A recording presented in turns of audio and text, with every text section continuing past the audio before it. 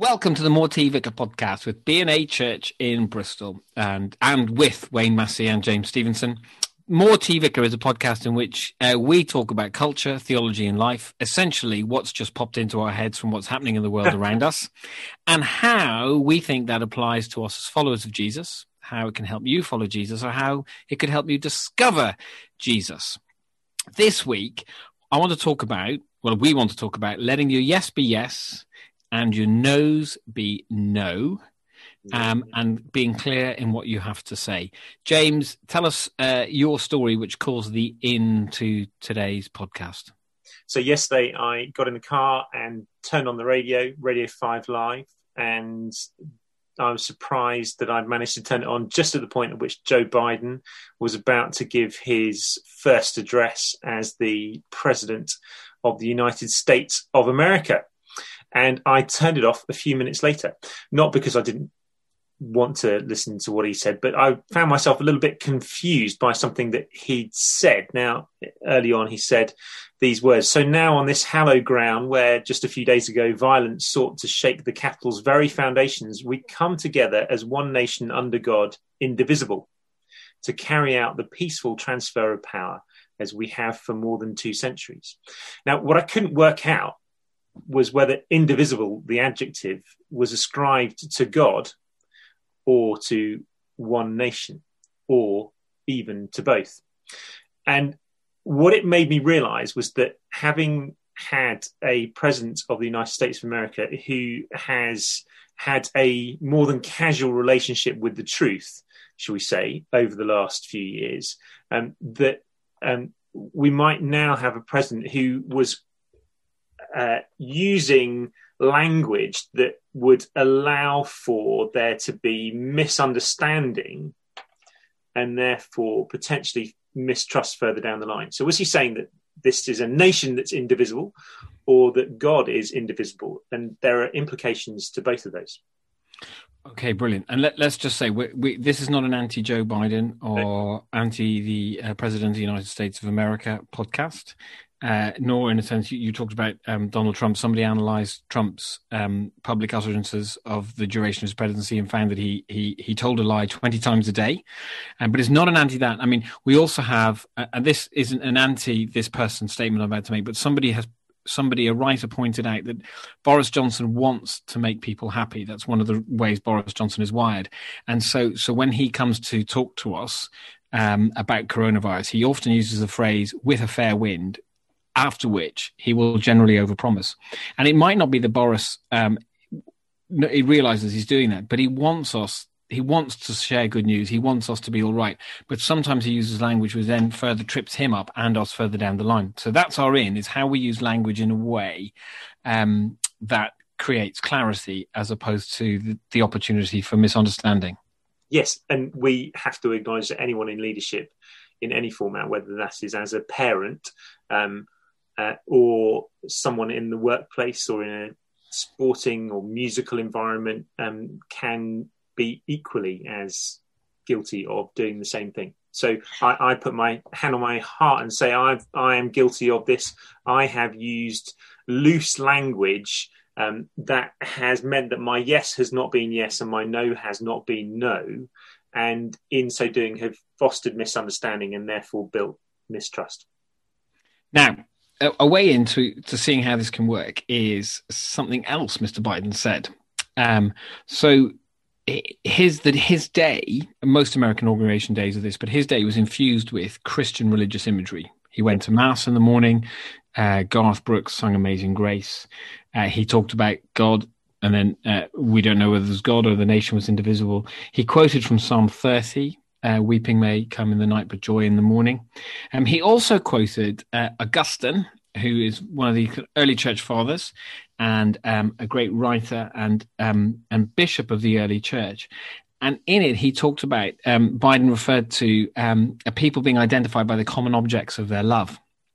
And when Augustine was writing, he used the example of Rome, and how for the people of Rome, the common object of their love was the Republic. And so therefore that determined how they would live. And Augustine was saying that actually, Augustine's one of his major points theologically is we will live for what we love. and what we love will determine how we live. And so if you want to see what somebody loves, look at their life and look at how their life is ordered. Our loves order our life. Now, the problem that Biden has is his use of the term hallowed ground when you read that bit earlier on. So in America, the founding myth is the one of the nation and the greatness of the nation and the greatness of their democracy. You know, the kind of they see their nation as a city on a hill in terms of democratic terms. A city on a hill, again, being religious language. And so when he says hallowed, most Americans are thinking about that in terms of the Capitol and in terms of American democracy as they are being a building that's been set apart for the worship of God. Because the state capitol, the Capitol building in Washington, it's not the state capitol, forgive me, hasn't been set apart as hallowed holy ground. It's been set apart as a place where the American government does its business. But in America, there is this... there is a writer like Tim Keller might say an idolatry of democracy that infuses the idea of America and everything from the flag to how they go about their democracies with a religious fervor. That's what was going on in the Capitol building a week ago. And so what happens is when you use religious language, those people, there were loads of people diving in on Twitter who would disagree with the idea of the religious fervor of America or the greatness of American democracy and would want us all to look to Jesus, who got very excited because he quoted Psalm 30 and he quoted St. Augustine. But at the same time, those people who think that the greatest thing in the world is American democracy also got very excited because he talked about our common loves and he talked about, joy coming in the morning and hallowed ground. And that's where we got to it. This thing was, it's really interesting. He's used language in such a way that a whole load of people can hear him and come to a very different conclusion. Yes. So they can think, I agree with you. And then they look across at the person who's also saying the same thing and they think, how can I agree with you, Joe Biden, when I know that I don't agree with you, person who voted for the other person? So that's where we're driving with this sense of let your yes be yes and your no be no. And we see this a lot within the political sphere, that people will reduce statements to the lowest common denominator possible in order to bring people together. And what's interesting for us as Christians is that the first time Jesus addresses people in a public setting that's recorded in the scriptures, we think is in Luke chapter 4, when Jesus is at the synagogue in his hometown. This is his equivalent of his inauguration address.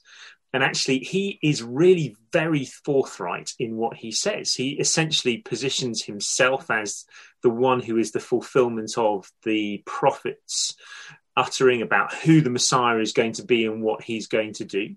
And he says, having read Isaiah, he says, today this is fulfilled in your hearing, essentially pointing to himself. But then he points the finger back at them and says, but you lot essentially aren't going to be able to accept me, because when a prophet comes to his own town, he's without honor.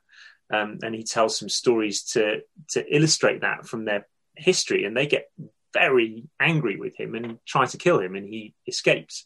But in that instance, his yes, we can see that his yes is yes and his no is no. He's very clear from the start about who he is and who he's going to be, and uncomfortably so for himself and for other people around him.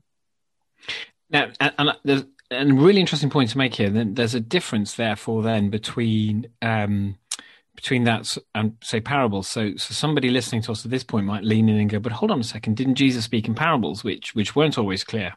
And actually, I think I would want to disagree with you there, which is Jesus is always very clear about who he is. Comes across in the Gospels all the time, in his actions and in his words. The parables are stories that he tells that paint a picture of the kingdom and the nature of the kingdom that cause people to lean in or lean out. And quite often, when we use language in a vague way, it's not to do that. It's to create consensus. Mm. And parables don't create consensus. You're either building your house on the rock or you're building your house on the sand. You're either good soil or you're all the other kinds of soil. You're either wheat or you're tares. Actually, if you think about the parables, you have to scratch your head to go what they mean. But actually, it's not not everybody can agree and go, oh, it's good to be a sheep or a goat. You're either a sheep or you're a goat. And so actually there's a clarity with how God communicates, especially in the person of Jesus, that causes us to have to make a decision. And that's the danger, I suppose, that, if I was, can you imagine, Wayne, have you got any advice for the 46th president of the United States of America? So, yeah. And Joe Biden going, I'd really like to hear from this middle-aged white guy in Bristol. I don't know how Joe Biden speaks, but my advice would be, don't use language to create a false consensus. Yeah. And that's actually, interestingly enough, a real challenge for... So let's talk about it personally for a start. So personally, whenever I speak, am I seeking to be clear in what I'm saying to somebody?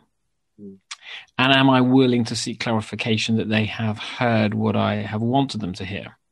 So in postmodernity, the philosophical understanding is that the person responsible for understanding is the person who received. But we don't believe that. We believe in a God who speaks, and we believe that actually the responsibility for an understanding of what is being said is with the person who transmits. And so therefore, when I speak to somebody, do I take the time to check that they have heard what I have said and what I meant? Yeah.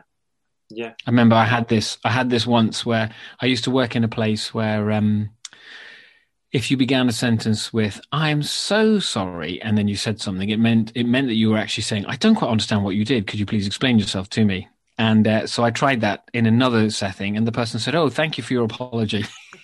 And they didn't hear the fact that actually I'd asked them a question about what they thought they'd been up to. Yeah. And so actually you got to make sure that when you speak with clarity. But also when we listen, do we reflect back and go, I heard you say this? Is that right? Yeah. And so I think the rubber hits the road for us here as Christians. So if we go back to his statement about whether the nation is indivisible or whether the God is indivisible, we know that the United States of America is divisible. We know from human history that is possible, and we can see that it was possible in its past. But as Christians, to say that God is indivisible is to make a statement that actually we believe that he is three and yet one. And it is a distinctively Christian statement to say that God is indivisible. So I think there's an important thing for us to grasp here as we think about how we engage with people in our places of work and or our friendships, our families, as we talk about the Christian faith, that actually are we talking about God revealed to us in Jesus Christ, and the one in whom we place our hope, or are we often leaning towards other things in which we place our hope that actually don't match up to who God is, and who are we offering out to people?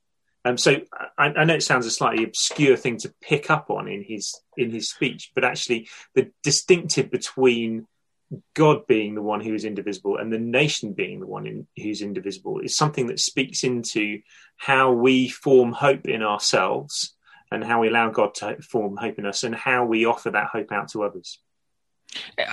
I think, don't beat yourself up too much, James. I don't think it's an odd thing to pick up. I think you picked up on it because as an outsider looking in, which is quite often the best way to see what's wrong or what needs to be challenged somewhere, is you heard somebody trying to dance around the idol of their culture and using language in such a way that a whole host of people would be able to go, yeah, brilliant, without actually realizing what it might mean. And therefore we need to listen to what would the outsider say to us about our culture. Yeah. So I think that was Morty Vicar, episode whatever from, I think it's 51, this one, from B&A Church in Bristol on the 21st of January. We hope that you've enjoyed listening, and we hope that it helps you to think about what it means to follow Jesus and to understand the culture in which we live and understand who God is. Thanks for listening.